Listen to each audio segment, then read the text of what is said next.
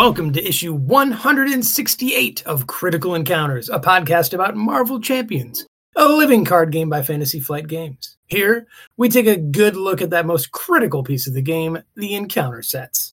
We'll discuss those poorly understood characters, unfairly labeled villains, and their various plans to shape humanity and benefit the planet, as well as those so-called heroes intent on thwarting them.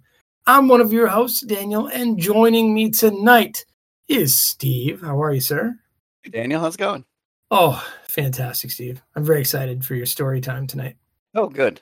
Also here to listen to your story time is our dear and beloved friend, Mike. Mike, how are you?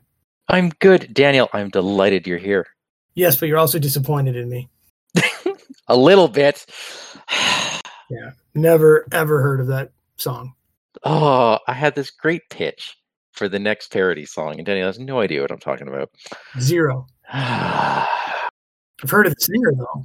The listeners wouldn't hear that parody for like another year. It'll happen. Okay, but enough of that. Daniel, Yeah. on the start of your long road to redemption, I need you to tell me what's on your mind tonight. I will. It's more a who's on my mind, and that's Tommy Drake, who sent us an email. It ends really funny, too. So anyway, here's what Tommy has to ask us. Hi, villains. Tommy Drake here. Inspired by Maka's great question on minions, I have a discussion topic that's been on my mind. Villain tempo. While heroes generally build tempo throughout a game, most villains only get a boost when they advance a main scheme, Crossbones or Claw, or when you defeat a villain stage, Taskmaster, Mutagen Formula. The problem with this is that cheating, underhanded, no-good heroes can stall and time their advances for when they're ready to deal with these boosts. This is what makes Mojo really interesting. He gets his tempo boost from running through his own encounter deck. It's on his terms at his own pace.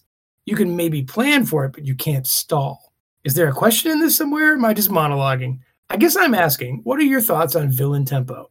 What methods of boosting villain tempo do you like? And are there other ways you'd like to see implemented in the future? Thanks for putting on such a great show. You're honestly one of my favorite podcasts about Marvel Champions encounter sets. Oh my gosh. Well, thanks, Tommy, especially for that last bit. Tommy, what a great question. Great question. Who wants to go first? Well, I'm going to let you two geniuses answer this one. I'll go first because mine's kind of short. I think he mentions it right there with Mojo. Like the tempo is on the villain's own terms, and you can't stall for it. So there's a little bit of that in Zola as well, right? Every time the villain phase starts, you put a counter on something, and something builds. You have Zola does that. Absorbing Man does that. I don't know. There's other villains maybe that do it. I like that sort of thing, reminiscent of like a time counter from Lord of the Rings. So something that is going to happen no matter what the players do. So they can't turtle, they can't stall. It's going to happen, and maybe the more they stall, the better the villain gets. How that works, I'm not sure. You know, you wouldn't want that for every villain, but something along those lines. I like those kinds of things. I agree. And I think we're seeing bits of that more and more. Magog is one example where he's just going to win out if you stall. Yep. Right? Yep. But we're also seeing villains with a lot more specialized attachments. I think we really started seeing that to a big degree in Sinister Motives. Like you could see it beforehand in oh my god, Mad Titan Shadow, with Loki getting all of his attachments. You see it in Sinister Motives with Venom Goblin gets a whole bunch of attachments. In our game, didn't he have 4 at one point? Yeah. And I think that works. If a villain has a key attachment, like say Ronan and his hammer, you're getting rid of the hammer, right? Problem solved. Whereas if they have more attachments, then eventually you realize I can't just keep doing all the things to get rid of the attachments, so I might as well just leave them on the villain. And in that sense, the villain does kind of ramp up a little bit. Oh yeah, or maybe even some attachments that once they're out, you can't get rid of, or getting rid of them is cost prohibitive. So yeah, you really don't want to. You could, but you gotta kill a ally or destroy one of your own supports to get rid of it, that sort of thing. So yeah, that'd be cool. I mean, Magneto has his cape, his helmet, his everything in the games that I play against him because I can't afford to get rid of them. Yeah. Not in solo anyway. So in that sense, I see it. You're right, though, Tommy, in that a lot of these villains don't. I mean, their tempo is go through the whole encounter deck, and then you get +1 threat per turn, which really doesn't do it. And I agree, it is absolutely cheaty of these heroes to do that when the villains can't do that as well. I think you hit on something, this is Steve. your main complaint for Hela and stuff like that, right, Mike? And so, oh yeah, absolutely. But, there is no tempo with Hela. The tempo is you advancing the game, which is not fair. But another aspect of what Tommy's asking us is, what are some other ways that we'd like to see it implemented in the future? I like stuff like Loki, not just the attachments, but like how he bounces himself out and in, right? That's a little bit different. And Venom Goblin with the various locations. So maybe playing with stuff like that more, where it's sort of whack-a-mole around like a map kind of thing. That's a constant pressure thing. Yeah. Sorry, that's a constant pressure thing, right? In a sense, it's like Zola, like what Steve was saying. It's a bit of a tempo boost, but it's also fairly constant and, in a sense, predictable. It doesn't build over time. Like if Venom Goblin was a scenario where every 3 rounds, one of the cities had to flip, that would be a tempo boost. I see. But I think Steve touched on something. Like, what if you couldn't get rid of some attachments? We've already got some precedent that Fanatic in Ronin's set, is it Kree Fanatic? The one where he has the rage counters and you can't get rid of them? Oh, right. Yeah, you can't. He can. Yeah, he can. Okay, but what if you had things that, stuck around that you couldn't deal with? We only have a couple of those in the game. That's certainly one way of doing it. Yeah, and you had mentioned this when we talked Mysterio, too, how you liked his tempo because mid-game or late game, all those cards have been shuffled into your deck, and then all of a sudden you get this big boost later on. Yeah, because it just happens, because it's timed with how quickly you go through your deck. It's perfectly matched to how well you're set up. That's why I like his tempo. Yeah, you could implement other things too, where when players' decks runs out, certain things happen. If an encounter deck runs out, other things happen.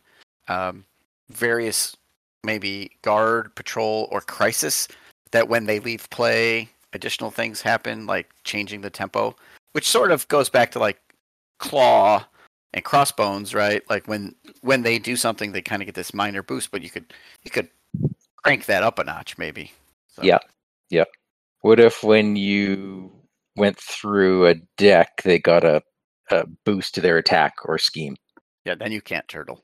Yeah. Or hear me out. Play with Krampus all the time. All the time. Well, there you go. Yeah, that modular set does it. Something along those lines, right? Yeah. Yep.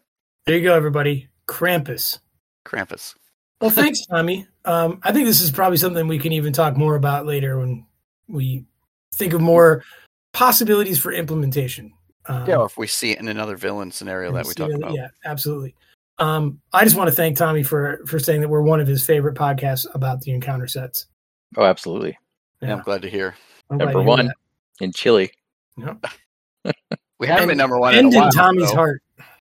Yeah. But Steve, today's issue says Shadow of the Past on it. What's happening tonight? Yeah, we're going to take a look at SPIIdr, Penny Parker's Shadow of the Past Nemesis set.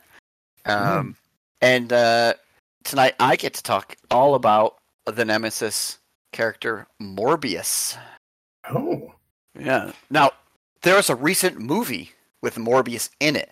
Jared Leto, really? maybe you saw this.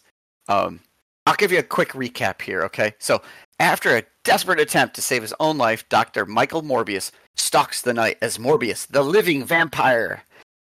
Suffering from this rare blood disease, Morbius turns to a cure that uses the vampire bat DNA. It mutates him into a blood-sucking creature of the night, of course. He's like a pseudo-vampire. And initially, he's an adversary of Spider-Man and Blade, but at a certain point becomes sort of this anti-hero vigilante who struggles with his insatiable lust for blood and his subsequent efforts to cure his horrific condition. Yeah. You didn't see this movie? It was terrible. It was terrible. What was this movie? I have not seen it. It's called Morbius. Okay. Right? Morbius. And it has Jared Leto in it, and I don't know who else is in it. But it has Spider-Man and Blade?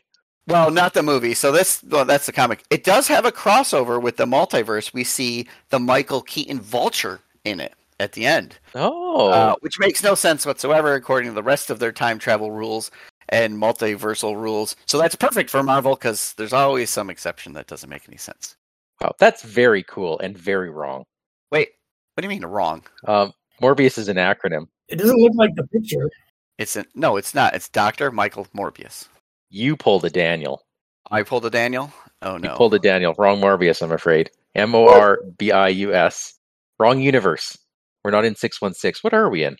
Yeah, well, I guess we're in... I don't know which one we're in then. Penny Are you talking Penny Parker? Oh, I guess maybe yeah. Earth 14512. Oh, now I know exactly what you're talking about then. And Oh, it good. could be an acronym because it's spelled like one. Right. Okay, so you mean the massive kaiju Morbius that Penny Parker has to fight? That's the one. Okay, okay. That goes with the art more than what you were talking about before. Okay, good, because that other Morbius, I don't know what the comics are like for him, but the movie was not good. So, I am so sorry you had to watch that.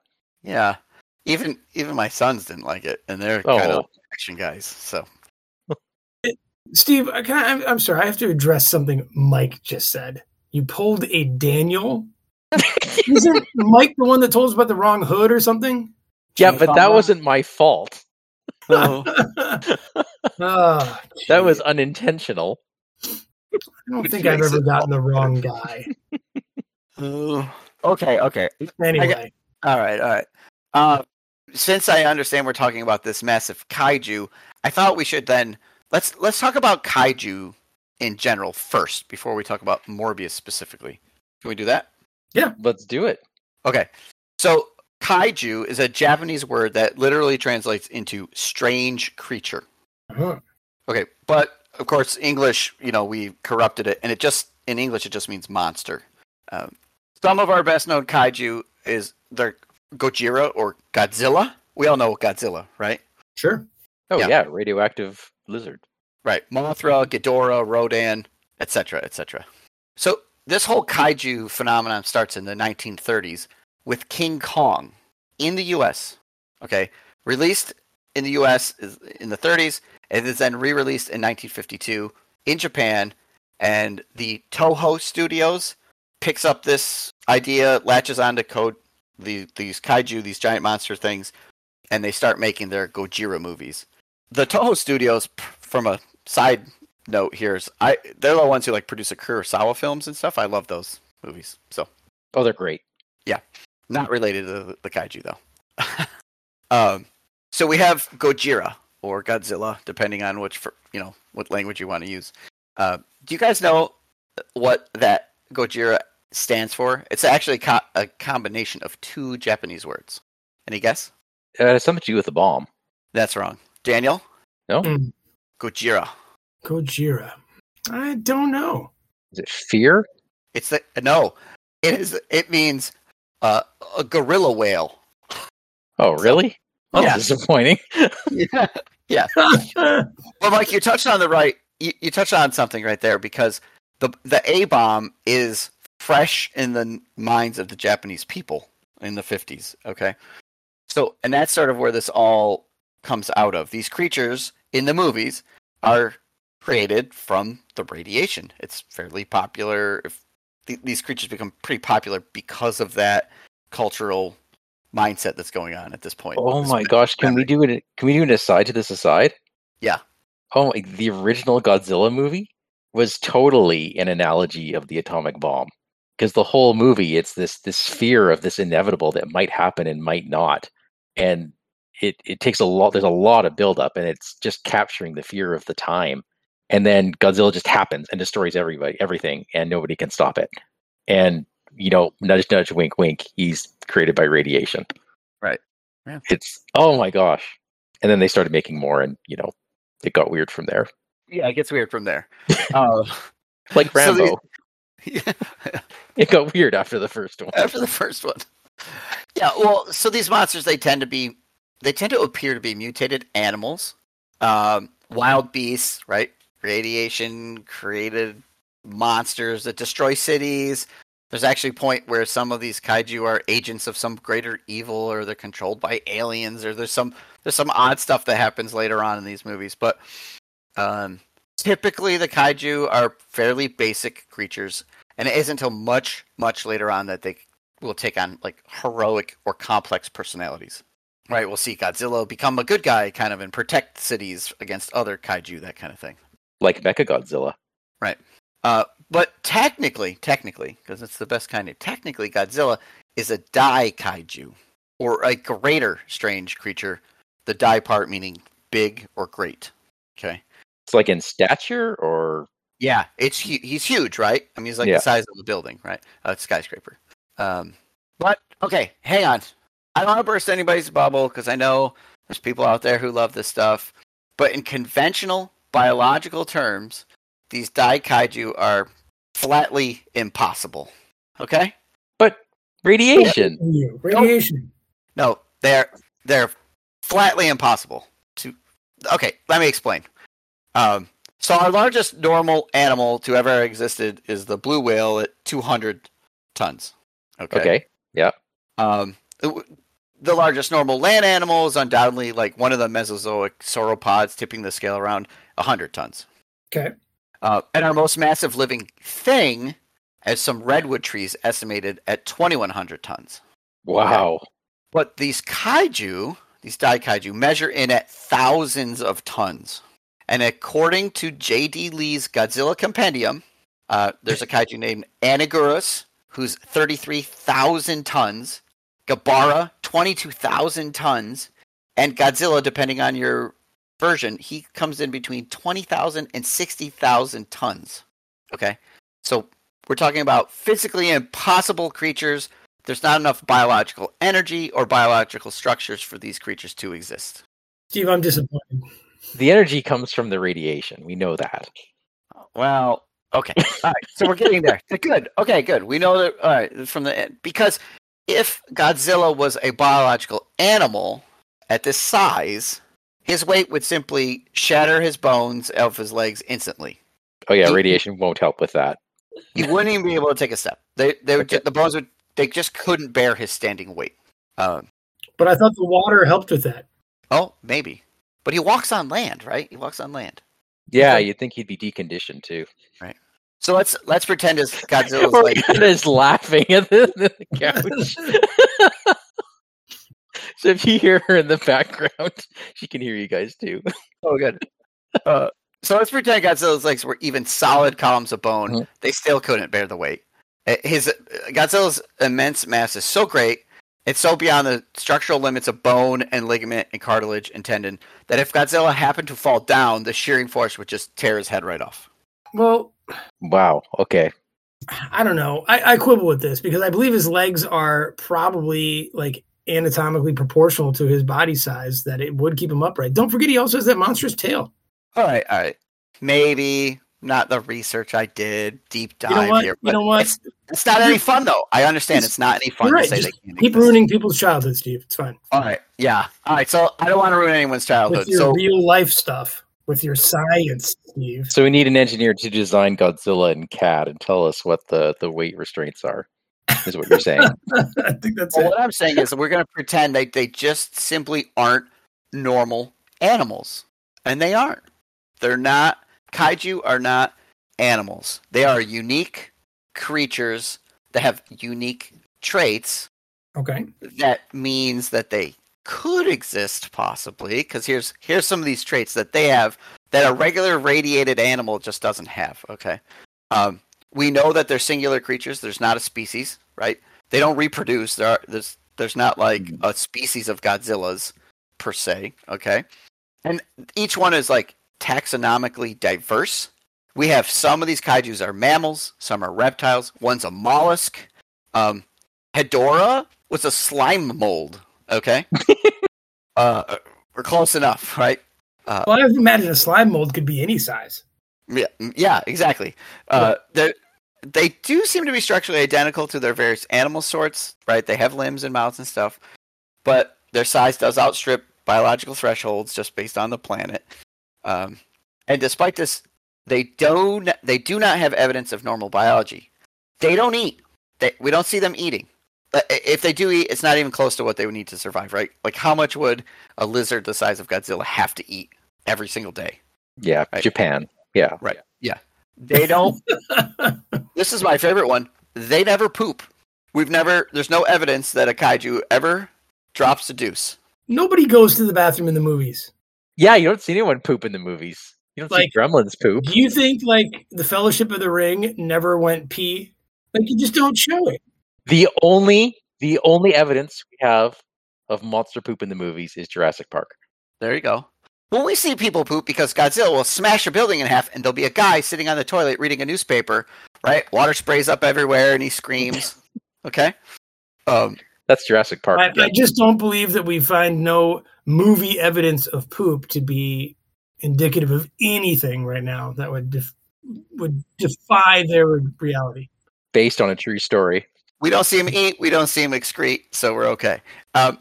Let's add on top of this. They can survive under the sea for an indefinite periods of time. They can survive in a vacuum. We've seen this. They survive buried underground. They don't really breathe. That's the other thing. They don't really breathe. At least not, right? They don't have to breathe. Okay. And they all tend to have some sort of wacky power. Like, right, Godzilla has radioactive breath. Ghidorah shoots gravity beams. Rodan can negate gravity around him. So these are our traits of a crazy kaiju, not a basic animal that just happens to be mutated by whatever powers. So if they aren't just regular animals like that, where do they come from? That's the question, right? Where are they coming from? Where are they coming from, Steve? There we go. Thank you. Okay. So if you do your research and you watch a million of these movies, we find out that scientists discover a natural nuclear reactor, which there's nothing odd about that, right? Radioactivity. Well, hold on, let me get there. Radioactivity occurs in nature enough that it's not odd, right? We have radioactive elements. They exist. Okay. They're not normally refined by nature naturally. Man typically refines them, right? Okay. Uh-huh. Blah, blah, blah, blah, blah. Nerd resource after nerd resource. Okay. Boom. By sheer luck or eventual statistical chance over millions of years with just the right combinations of life and radiation combined, and we have kaiju, because there was like page after page after page in this very well-written, what appeared to be a scientific journal about this that I just couldn't get through. It was so thick with science on how this could explain the existence of a kaiju in the kaiju universes where we see them. Okay. Sure. So, okay, bang. All right. Basically, it's pure luck that this thing exists, and that creates our kaiju from that. Okay, but not to be confused.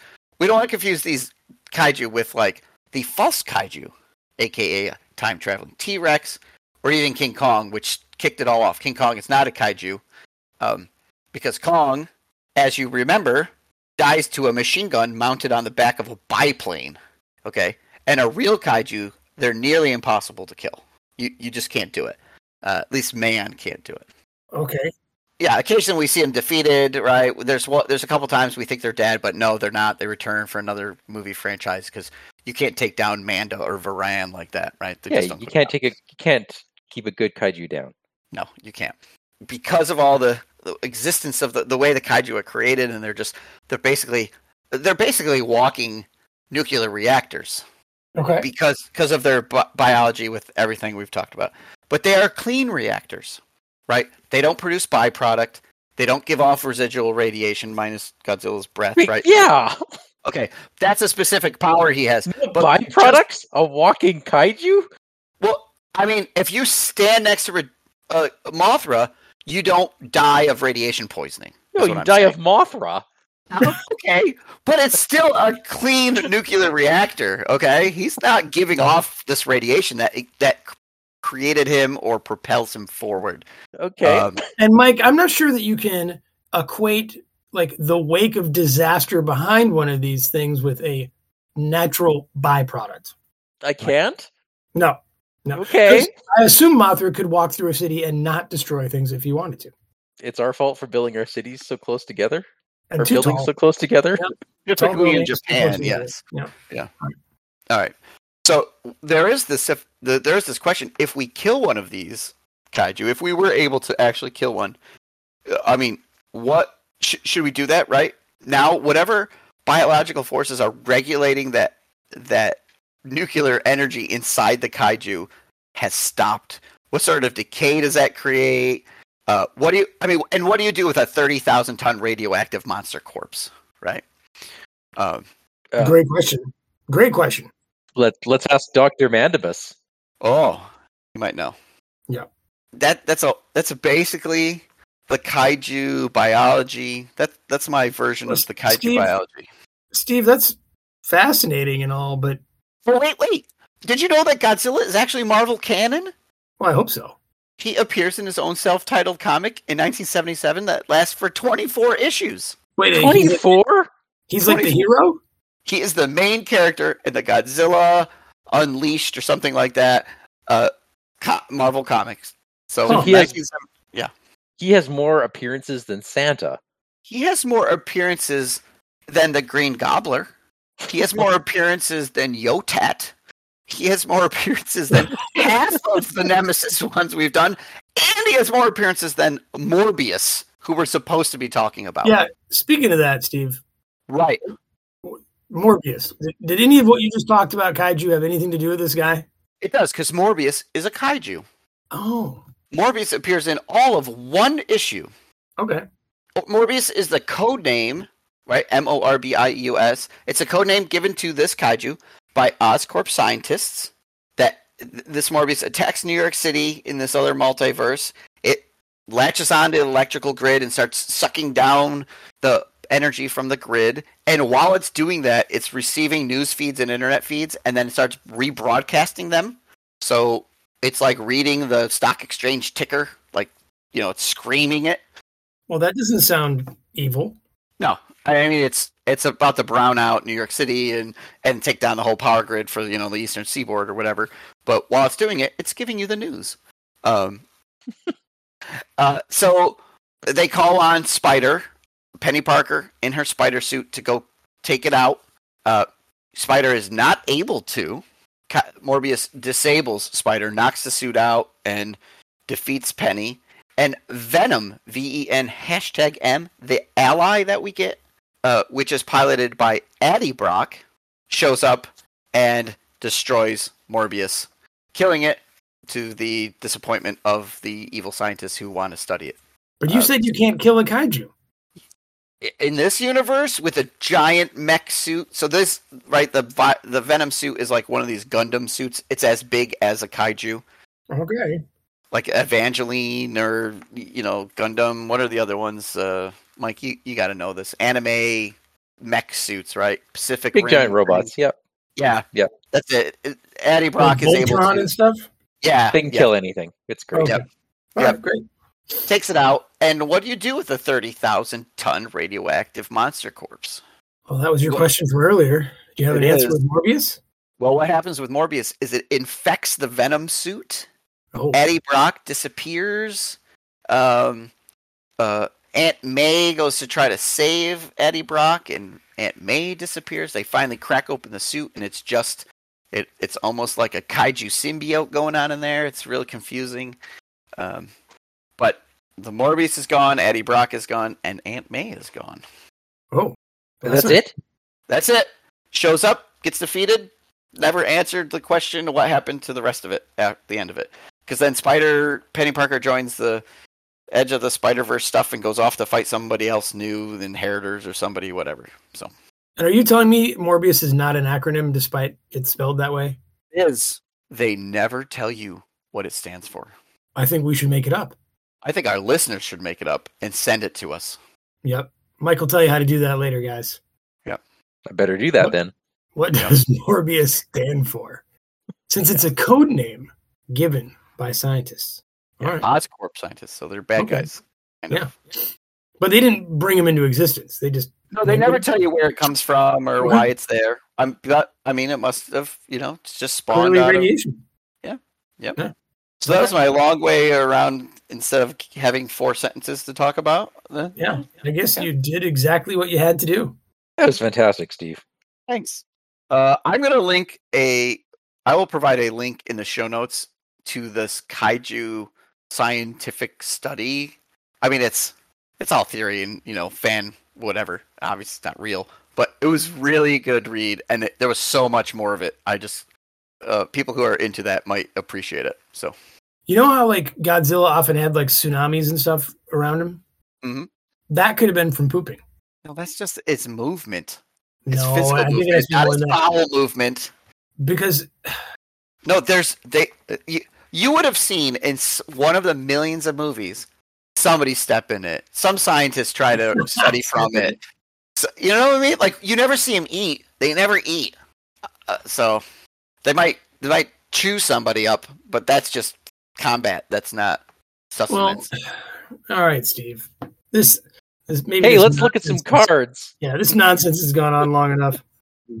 We're gonna look at the SPIIdr Nemesis modular set that comes in the Penny Parker pack, Sinister Motives Wave. It's your standard one obligation, 5 Nemesis cards, 3 by title. And typically Mike reads our obligation, so there we As go. always, this is Inherited Burden. It is an obligation. What is going on in that art with that teddy bear chair? Yeah. Okay, anyways, give to the Penny Parker player. You may flip to alter ego form. Choose. Either exhaust Penny Parker to remove Inherited Burden from the game, pretty standard, or choose and discard one interface upgrade you control. Discard this obligation, and it has 2 boost icons. You know what most unsettles me about this one? That teddy bear? No, but that if you look at the furniture, the bed and the dresser, it's clearly IKEA. Because you see how the drawers are the same and under the bed and the dresser? Like it's a set, like a bedroom set. Yeah. Yeah. So I have a tiny piece of lore to go along with this card, because, like, how does this have to deal with Morbius or whatnot, right? Yeah, how does this have to deal with Morbius? It doesn't. It has to do with Penny Parker, though. Or the obligations never deal with the Nemesis, right? No, Yeah, they usually... how does this deal with Penny Parker? Right. Well, I'll tell you, when she was 9, her father died. Like any good Disney movie. Yeah. But he dies piloting the spider suit. It's his suit first. And she's informed by her Uncle Ben and Aunt May that she's the only person able to carry on the project of the spider suit because of DNA and things like that. So she accepts the responsibility at the age of 9 and allows the radioactive spider that forms part of the spider suit's CPU to bite her, allowing her to merge with it and pilot the suit. Huh. So she's inherited this burden from her dead father. They sent a 9-year-old to kill a kaiju? Well, no, she's a teen by the time this happens. They sent a teen to kill a kaiju? Yeah, she's a kid. In the Into the Spider-Verse movie, she's much younger too, so yeah. Cowards. Anyway, yeah, how about that? How about that inherited burden? Huh. Standard? I mean, Steve, you can maybe back me up on this, but that second option, choose and discard an interface upgrade, you're never exhausting to defend as her until you see this obligation go away, right? Because that's awful. Bullet point 2 is the worst thing you could have happen to her. Yeah, it is terrible. Like you don't do it. Yeah, I mean, sometimes you have to defend, but yeah, you do not want to lose an interface upgrade. Because that is effectively her economy. Yep. Yeah. And she has a really poor hand size, so you can't bank on cards. Oh, that's a rough one. I don't see anyone ever doing that. No, unless you're forced to. Right? Unless you're forced, but like, oh. Yeah, this is like a play around obligation. You wait for it to appear, and then you, like, maybe you even want to fish it out somehow. I don't know. If we ever get cards where you can do that, I would try to fish this out so I can not have to deal with it. Speaking of villain tempo, right? That is a thing that the villains can do more than they do in this game, and that's exhaust people. Yeah, then you get hit by all these other choices, yeah. So. All right, Steve, why don't you tell us about the kaiju of the hour? Okay. Morbius is a non-unique minion. I don't know how many Nemesis we have that are non-unique other than this enraged symbiotes. 2 scheme, 2 attack, 6 health. It has the creature trait. Forced response. After the engaged hero generates any number of resources, deal an equal amount of damage to that hero. It's Spider's Nemesis minion, 2 boost icons. This is a threat unlike any you faced before, Uncle Ben. Great minion for her. Oh, it's Yeah, it's so well. Yikes. All right. Right, because Penny Parker has a 3 hand size. All her stuff, you're exhausting to generate resources. I mean, I don't know. Everybody generates resources to do anything. To play any card, you must create a resource. Discarding cards from hand, exhausting cards that generate resources. Oh, that Anything discarding cards counts? that generates a resource. Correct. Oh my goodness. So, and it's really bad for any hero. You have to be able to kill this thing off quick, or every time you generate a resource, you take damage. If you want to put out an upgrade that's going to help you kill it, you're going to take damage to however much it costs, right? Because you generate 3 resources to put out a 3 resource card, you take 3 damage. Yeah, it's pretty powerful. Yeah. Okay. So you want to do a swinging web kick into it? That's 3 damage you take. So yeah. Yikes. Okay. Yeah, it's cool. And it has 6 health, so it's not a super quick pushover. Is it for her though? Well, it's because she has to generate resources to do anything, and she does not have any. What's her attack? It's pretty low, isn't it? It's like a 2, and if you happen to have the attack thing out, you could push her up to a 4, and then you could use her host spider to ready her and attack again for 2 more. So you'd have to use up most of a turn to take it out. Okay. You have to use up 2 out of like her 5 interfaces. You have to have the right ones out, all that kind of stuff. So I see. Yeah, that's pretty rough there. Yeah, We'll love it. It's a creature. it is. Okay, pop quiz. Let's play our little game. Oh, We've already done this one. I know. Do you remember it? No. like how Okay. many creatures are in the game? Right. 7. We're gonna just do minions, enemies. Okay, bad guys. Okay, Oh. Daniel says 7. That's fine. Mike, 9. and I'll say 8. Oh, it's 8. I win. All right. Nice, Steve. Yeah. Steve? Oh, you were going by title? Yeah, of course. Oh man, I was going by each copy. No, you weren't. Well, like all good Nemesi, of course, Nemesis, this creature wants to do something. It has a side scheme, guys. It's a giant monster attack. Morbius is laying siege to the city, wreaking havoc and siphoning energy from its power grid. As an additional cost to thwart this scheme, you must spend an energy resource. It's got a crisis icon, 4 threat, and 3 boost. I like this. Yep. Yep. Pretty good.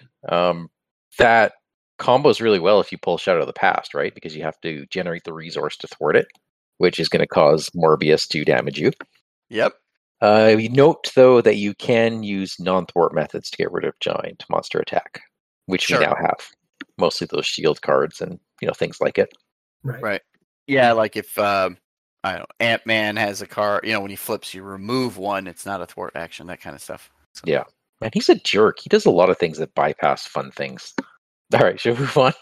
Yeah, let's move on. Right. We all agree he is a jerk, so there's no more to say. Move on. All right, those are all singletons. This treachery, there are 3 copies of. It is Energy Drain.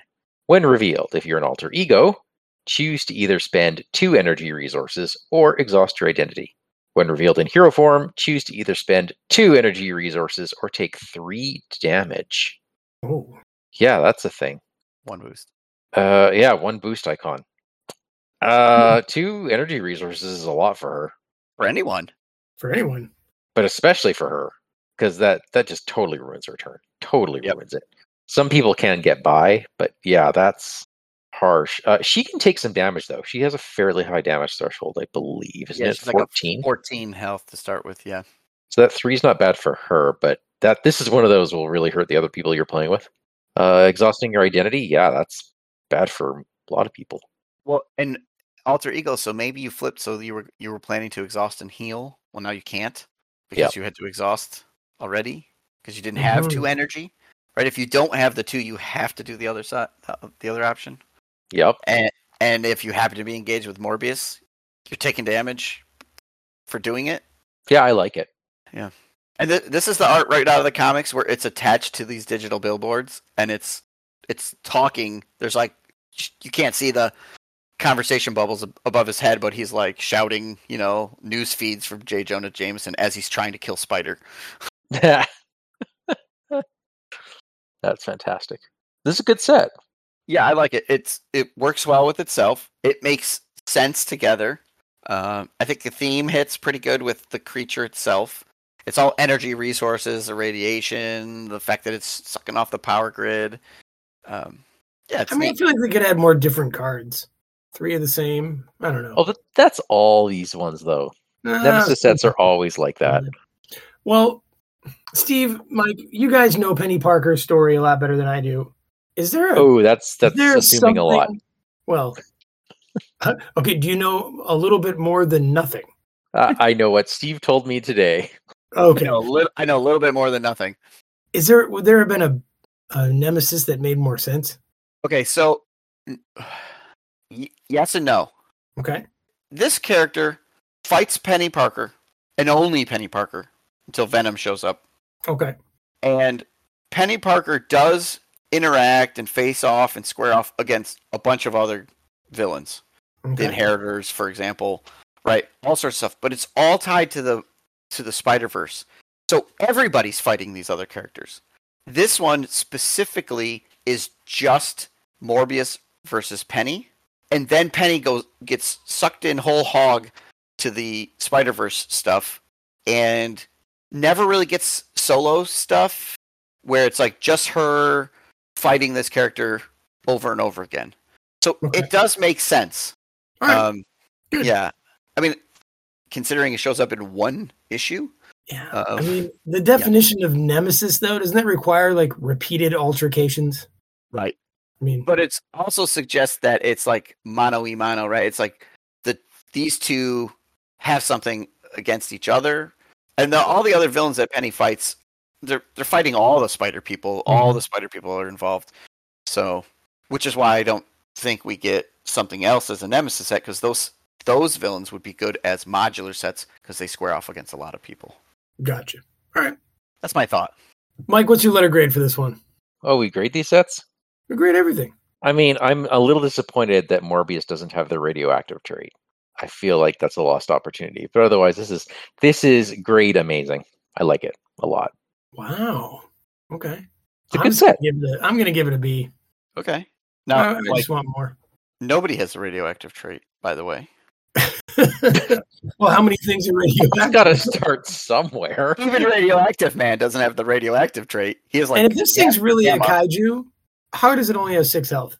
Yeah, it should probably be tough with 8 health. Yeah. Anyway, I mean, because I'm going to be honest right now, it is not a threat unlike any we've faced before. Uncle Ben was wrong. Well, in the sense that if you generate resources that damages you, that is unique. That's not something any other character does to us. Yeah. I playing Penny, I don't like seeing this come up.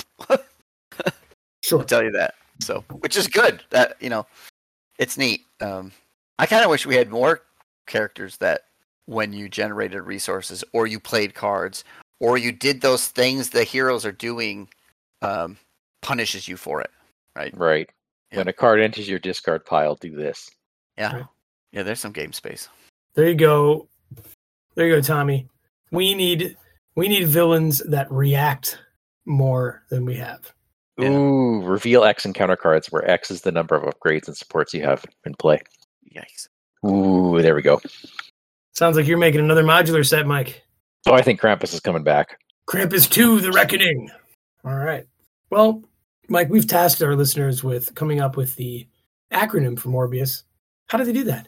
We did. Hey, listeners, please tell us the acronym for Morbius. I want to know your villainous acronyms. You can email us at criticalencounterspod@gmail.com. We're Critical Encounters on Facebook.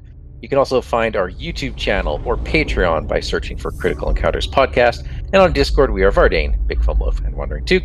If you like our show, tell your friends. If you don't like our show, tell your enemies. Gojira, take us out.